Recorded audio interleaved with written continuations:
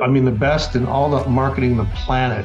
If you have So the big question is, what are top agents doing to absolutely crush it in real estate? To get the answers, we interview the top real estate agents to learn their secrets to success.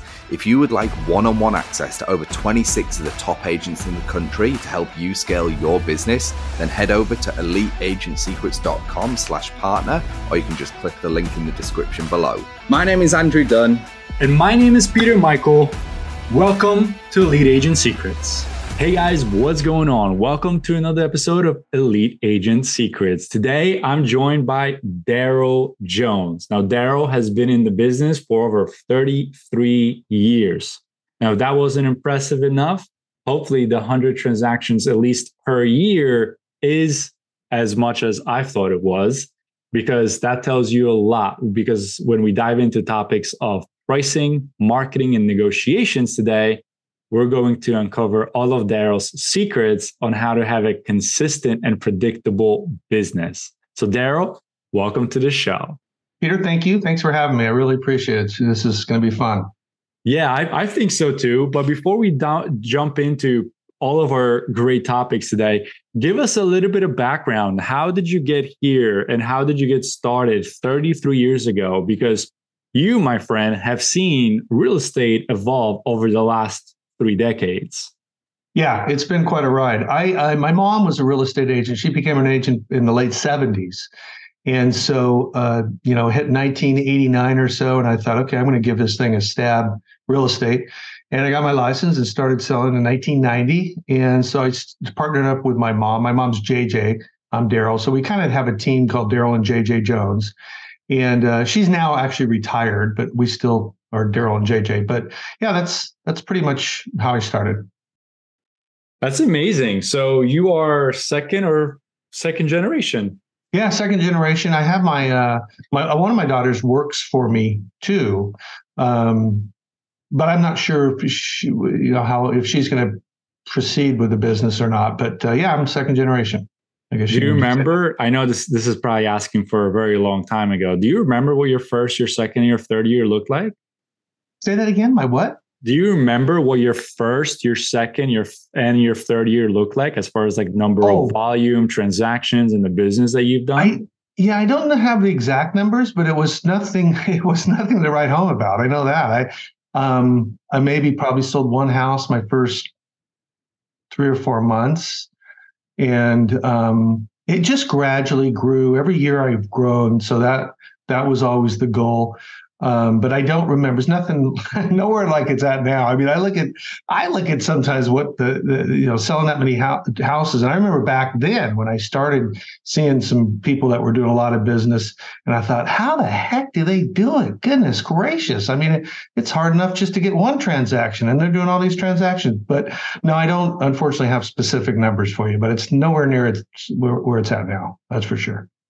So what was the biggest epiphany that you had when you basically took you those few months to get your first deal and then thinking of how do people do this many deals to now being one of those people that do so many deals? I mean, 100 plus per year, that's a hell of a business really to have. I mean, I'm trying to get to 100 transactions per year, 100 families assisted. Right. Well, I guess just I read a lot of books. Marketing books, just always staying informed, and then just making sure you pay attention, learning. And what I mean by that is, for example, when I first started, I was working primarily with buyers because that was such an easy sale. Hey, what do you want? 3-bedroom pool homes in these 3 cities? Okay, let me pull all of them up. I'll come pick you up. I'll make appointments and take you to all of them. So I primarily work with buyers. So that kind of got my feet on the ground. And after working with buyers, I'd always ask. Oftentimes when I was showing a house, for example, I'd ask the seller, hey, so what caused you to choose your agent that you chose? Mm-hmm. And I oftentimes heard, well, signs. They sold one down the street. They sold this. Typically that was the case. So I thought, okay, obviously then I got to start kind of gearing this towards listings as well. And I started farming diligently a track and trying to get my sign up, if that makes sense. Mm-hmm. Yeah, no, that's great. See, and at some point, did you bring somebody in to help you with the number of transactions that you're doing now too? Oh yeah, that would be the best advice anybody can get or give is get an assistant without a doubt. I think one of the keys to, and to back to your question of doing increasing your transactions, you got to get help. I mean, you don't double your business with one assistant, you triple it, and then you get another assistant and you can quadruple it. And so I would just definitely got help. And I went through and deciphered, okay, what are the activities that I really need to be involved in, and what activities do I not need to be involved in? And I got some coaching as well, and would just talk to a lot of successful agents and find out what they're doing. And then I just started really leveraging my time and got an assistant to do, for example, home inspections. That was always a pet peeve of mine because it could be, I don't know, not the most enjoyable thing in the world. And all the paperwork, a transaction coordinator. And some people may think, well, I can't afford an assistant. Maybe just have a transaction coordinator. I think that's a per transaction situation that you don't have to come up with necessarily a commitment or money up front. But I'm sorry, does that answer your question? It does. I actually want to be a little bit selfish and dive a little bit deeper into that, because I typically do about 50, 60. I think this year I'll do more like 65, 70 units, and I don't have an assistant. I just have a TC. And one of the things that I've been battling with is figuring out what I have the assistant actually do, because I do have some virtual talent and some help from that retrospect. So what are some of those things when you say hire an assistant, they should double or triple your business to do the things? Like, I don't go to my home inspections at the moment. Should I? Arguably, I guess, maybe. I haven't been to a home inspection in years.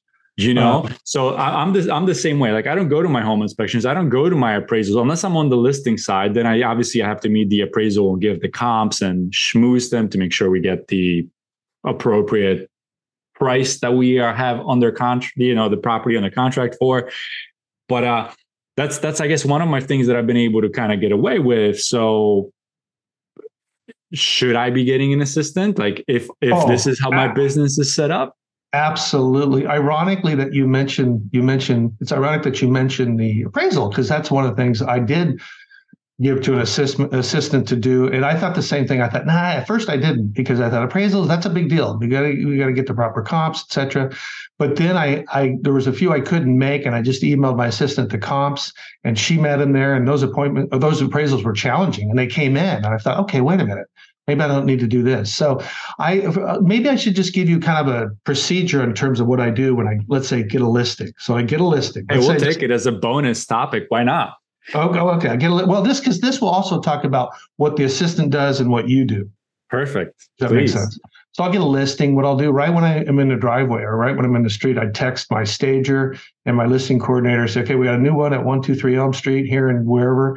And the goal is to have it on and within 10 days. So my stager, I ask her to contact the client. I tell the client, another big part of this is also just preparing your client for what's about to happen. So you need to let them know when you leave there after they agree to hire you. Say, okay, now next steps are my stager and my listing coordinator are going to be getting a hold of you to arrange visits for the staging. I've already explained staging to them. And so they take it over from there. And then my listing coordinator, I'll start typically probably a 4-way text with the client, my stager, my listing coordinator, myself. So I'm always involved. It's not as though I'm not completely involved. I'm always there. I know what's going on via the text. And at first I check and make sure they're okay with texting. And they typically 99 times out of 100 they are. So, and then my listing coordinator takes care of the write-up. She's great at it. This is not something that, it's getting worse because someone else is doing it. She's fantastic at it. So she'll go over there, take down all the copious notes, and she does the write-up. She schedules then the stager. She confirms with the stager that, okay, it's going to be staged on Thursday. When can we photograph? By 2:00? Great. Sets up the photography. I don't do any of that. She does that. She sets up the photography, gets the photography back. She'll input it into the MLS after previewing it. She makes the flyers.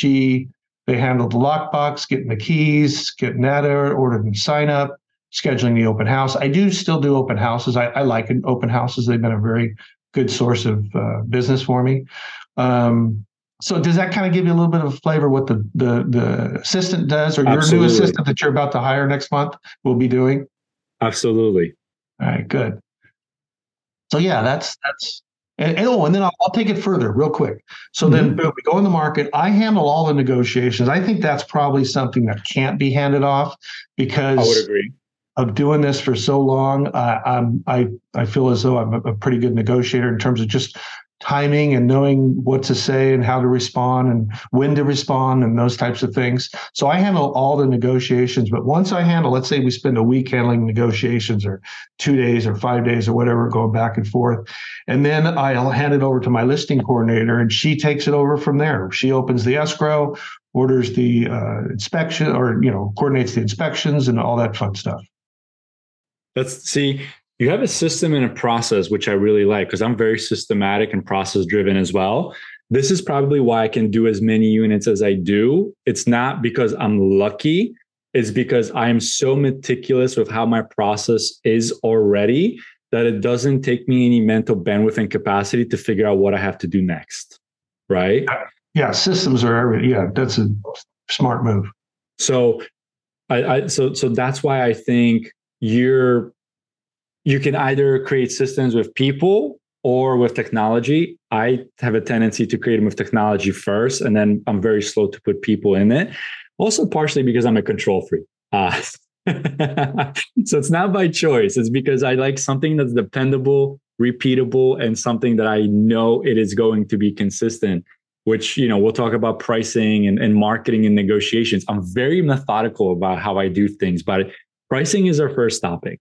Hey, I just wanted to jump in here and let you know if you would like access to over 26 of the top agents in the country to help you scale your business, then head over to eliteagentsecrets.com/partner, or you can just click the link in the description below. Now back to the show. Are we talking about pricing properties or what are we talking about when we're talking about pricing? Well, about pricing. So it's funny. I tell you, the best marketing on the planet is almost moot if you don't have a price right. I mean, so the point is you need to know your market, and oftentimes you can only do that with by just you got to get out and look at properties. Luckily, I sell enough to where I see a lot of properties well enough, but knowing your market is so important. I mean, that sounds obvious, but it's funny. I used to not be, my first few years, I previewed a lot of houses and I thought, this is a waste of time. And then I got back to previewing houses just because you got to learn your market. I mean, nobody ever really knows exactly what a home will sell for. Redfin will have its estimate. Zillow will have its estimate, but nobody knows. We don't know. But, and Zillow and Redfin, they're rarely correct. In fact, never correct exactly. But in any event, know your market. So you got to know if you can go in there and have a really good idea of the ballpark, what that home would sell for and or needs to be priced at in order to generate offers. And that's easier said than done. You got to go do your homework and you've got to be out there and be knowledgeable, look at properties and stuff. But by knowing your market, okay, look, that house will probably sell, let's say in the mid nines or the lower 900,000. Then if I thought that, I would encourage my client to price it probably to $899, a little bit under what you kind of think it would sell for, and letting them know that the goal is that first of all, we're not. I mean, we can't determine the exact price. It's whatever the market. The house is worth whatever a willing and able buyer is going to pay for it. But what this does, it gets it introduced to a larger audience of buyers, and we put it out in the market, set it up to where it's going to outshine its competition, which is the goal. That's why we stage it, et cetera. So point being is when you're priced properly and you go out there and you look at this house that's probably going to sell in the nines and it's priced at $899, and everybody else that's out there at $899 is probably a house that's worth $850. It just really sparkles. It really sparkles, and that listing typically generates, depending on the market, everything, but generates some offers. And then when you get offers, buyers to compete, then you're guaranteeing the seller that you'll get the highest price the market will compel. It's crazy. You can never underprice a property. Yeah, the only time it's funny because I have to kind of guide my sellers through this because I understand it. I get it. All sellers is you don't have to ask sellers what they want. They want as much money as possible. So I mean, I let them know that look, just by agreeing to put it on the market, let's say at $8.99. For starters, we don't know for sure it's going to sell in the nines, but that's what we kind of think. But you're not locked into that price. And that's something that I have to oftentimes educate sellers, because you're not, when you list a property, at least here, the seller doesn't have to sell it. So even if the only time they have to sell is once they accept an offer. Does that make sense?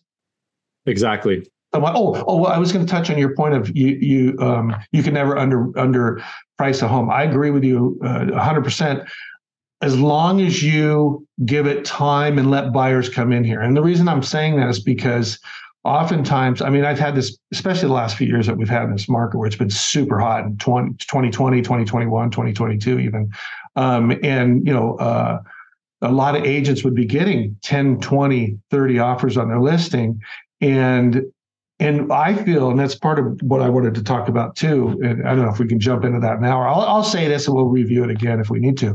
But as long as you respond to every buyer, that's a little pet peeve of mine, number one. Number two, it's in your seller's best interest, because frankly, you get 25 offers. You don't know who the highest paying buyer is going to be after all the negotiations are done. It literally is impossible. So another thing that we do, we counter every single offer we get. And I know back in 2020, 21, 22, 20, even now, sometimes, the seller's agent has a system where they say, no, we're just going to counter the top 3 offers. And I get it. It's because a lot of work and everything, but I don't know. I'm a big believer in countering all the offers, only because I've seen so many times the 8th best initial offer after all the negotiations were done ends up being the best buyer. So, I mean, if, we had the philosophy of just counting the best 3, you could easily lose some of your seller's money, leave it on the table, and then not guaranteeing that the seller does get top dollar, even when you do price it low, because that's the fear,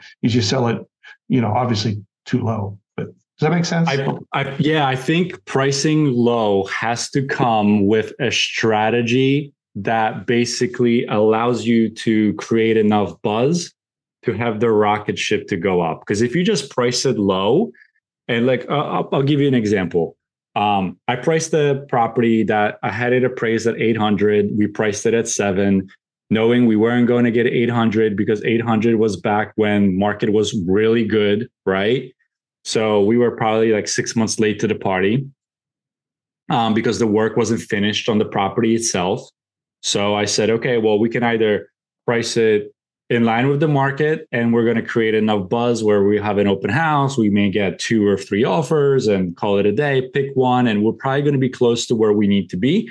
Or we can price it just a little bit of where everything else is in the neighborhood, even though we have a higher grade and quality product, dump a little bit of money into marketing, which we'll talk about in just a second in topic number 2, and then position the property as the best value while being the best product for what we're going to get. And we had 120 plus people in individual parties come through over 2 days. We had allowed no showings throughout the week. We pushed everybody into the open house, which created a buzz. I had 4 or 5 agents there with me at the same time. We had a line out the door. We were only letting in a few people in at a time. So, that created that whole, oh my God, what's going on over there type of mentality, where we had a bunch of cars line up and be basically all the way out the neighborhood. So then more people got curious, and we created this frenzy with the pricing strategy in order to then get over 20 plus offers on the listing. Not because it was severely overpriced, but it was a combination of the different components. And then we drove the price up to about $795. We ended up closing the property, I think at $775, if I remember correctly. And we were happy taking $750.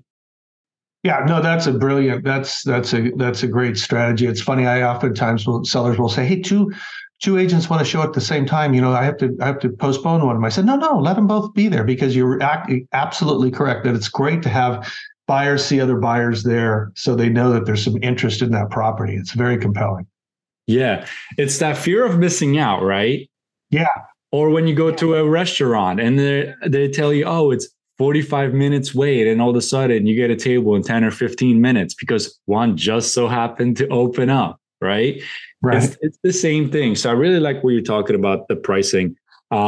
When it comes to actually figuring out and finding pricing, do you find some methods work better than others? Do you just go off of comps? Do you leverage some of your market knowledge? Like, if I'm a brand new agent, how much emphasis am I putting on that per se? All of the above, all that you said. So one of the things, for example, that I'll keep diligent track of is the inventory. So in my marketplace, I look at inventory. People are always asking, hey, how's the market? How's the market? Inventory reveals almost everything, because in other words, inventory prices just don't start going up and down.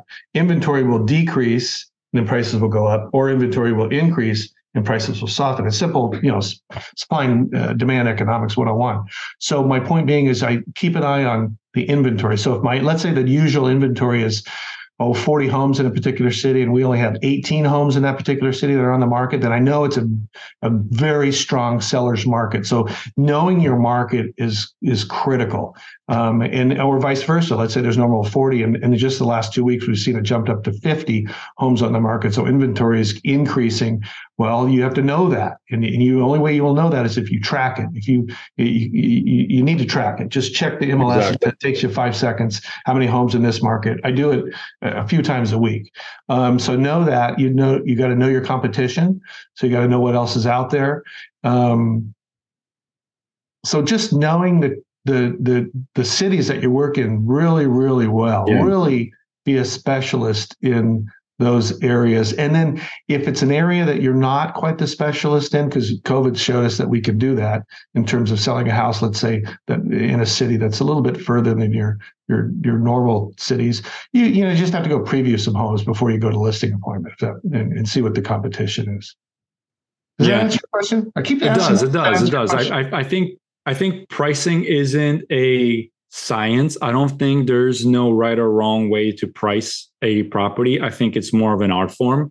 I know it sounds like super cliche, but the reality is, like, you can only see so much on the numbers. But let's say you deal in high-end luxury properties. You probably don't have two high-end luxury properties at, let's say, 10 million, 15, 20 million that are identical or exactly the same. So you can't just go off of square footage. Square footage can give you a rough number, but what if like one property has quartz, the other one has marble? What if one has a fiberglass pool and travertine? Like, you have to use your head a little bit in this and figure out what would be like that happy medium before you crazily overprice the property. Oh, without a doubt. Like I said earlier, I mean, the best in all the marketing on the planet, if you have it overpriced, it's just moot. Doesn't do you any good. It doesn't move. You don't get any showings. You don't get any offers. It's crickets. Thanks for listening to this episode. If you would like one-on-one access to over 26 of the top agents in the country to help you scale your business, then head over to eliteagentsecrets.com/partner, or you can just click the link in the description below.